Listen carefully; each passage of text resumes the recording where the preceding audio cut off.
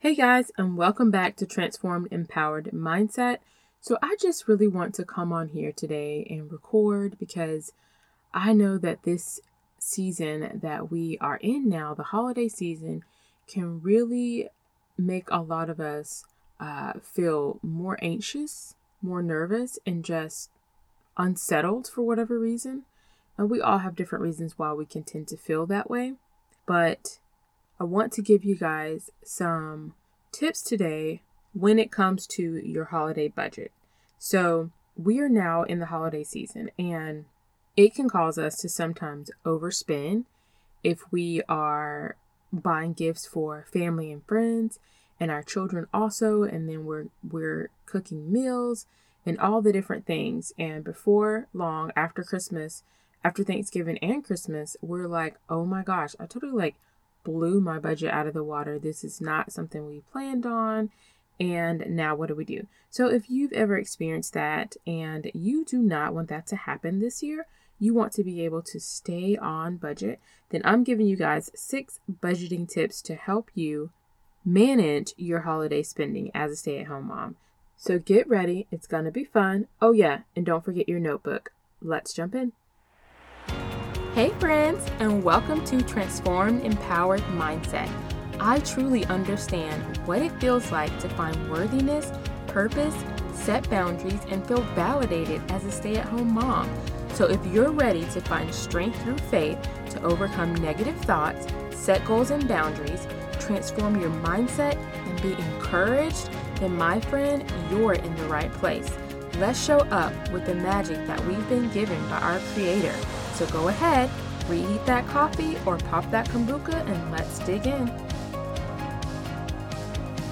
All right, so I want to let you guys know, for those who are unfamiliar with the show, that we have a community group that is just for us in this season of life, being a stay-at-home mom, just to encourage one another and to be there to support one another in our journey. So if you would like to be a part, then just click on the link in the show description that says Transformed Empowered Moms, and I would love to see you in the group. And also, starting the new year, I'm going to be offering 3 mentor sessions a month. So they're going to be 40 minutes long. And if you would like to be considered for one of those slots, then sign up with the link in the show notes that says Count Me In, so that you can be notified when those free mentor sessions are available, guys. All right, on to the episode. So I know that this time of the year can really make a lot of us feel a little uncomfortable, especially if you are in this season of life and you are doing just fine on one income, and you're able to take care of your little ones, and the house is running smoothly, everything is going great. But this time of the year, there are just extra expenses. There's just extra things that is not in our normal budget that we want to be a part of, that we have to pay for, and that we simply have to do, or we want to do. And so I know for me, in order to not overspend, overdo it, which I've done for many years, I have had to have a budget. Yes, I have to have a holiday budget, and this really helps me not spend more money than I intended on, or at least I definitely don't spend nearly as much as I would have had I not had a budget. So today I'm going to be sharing with you guys 6 budgeting tips so that you can manage this season much more easily and be a lot more relaxed and enjoy it a whole lot more, which is the reason for this season. It is to just spend time together. Like Thanksgiving to me is like truly giving thanks and going down memory lane with your family and just laughing a lot, eating a lot, and forgetting all of life concerns, at least for that day. Like, just let it go and just be completely and totally there. So I want you guys to experience that this Thanksgiving. So the first tip that I have for you guys is to look for items that you want for your kids ahead of time. So this is more reference to Christmas. If you are shopping, when you are shopping to get your kids Christmas items, look for those items ahead of time. They usually send out magazines. Like I'll get a magazine from Walmart, I'll get one from Target, I'll get one from Amazon, And then there's several other stores, but those are the ones that I for sure get in my mailbox. And so a lot of times I'll look through there and you can just choose whatever you want, a couple items for your kids, however you do it, but just to choose the items ahead of time before you actually even start shopping. And what I usually tell my children, which brings me to the next tip, and that is to limit the amount per child. So whatever dollar amount that you want to spend per child, if you just have one, enjoy that. Shopping for one makes things a lot more easier because you don't have to diversify the money really or split the money up.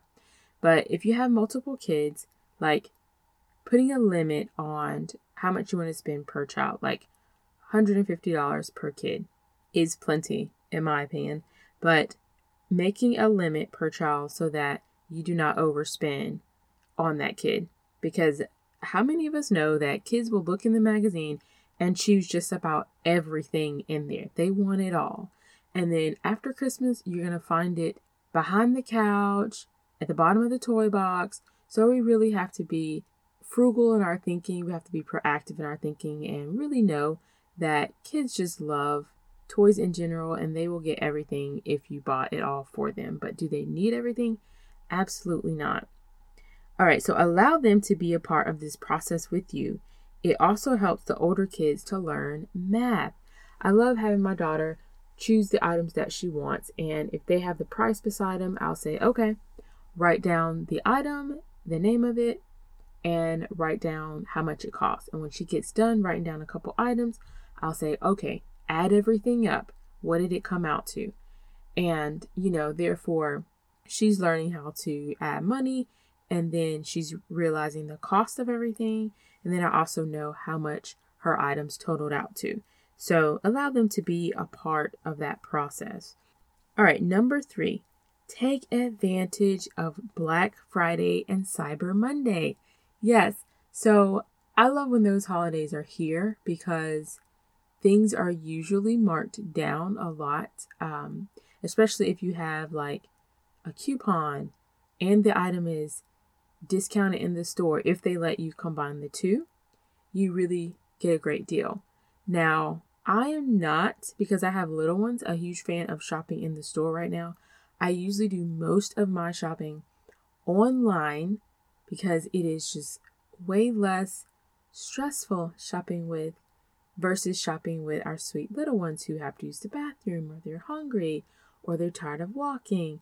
I mean, it can be fun. You just got to pick the right time of day where you know they're going to be in good spirits.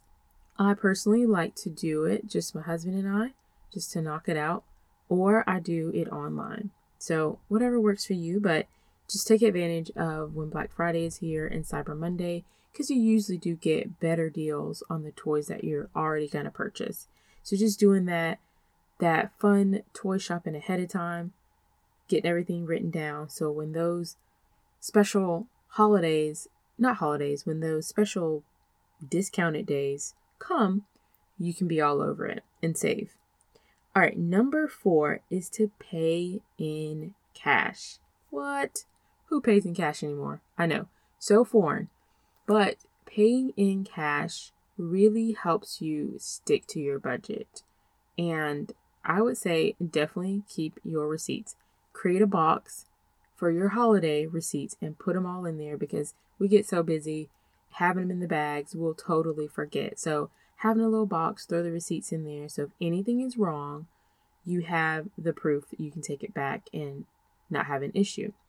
Because I know a lot of times with the cards, they can track it sometimes that way. And with cash, it's hard to track. So hold on to your receipts. Put them in a box.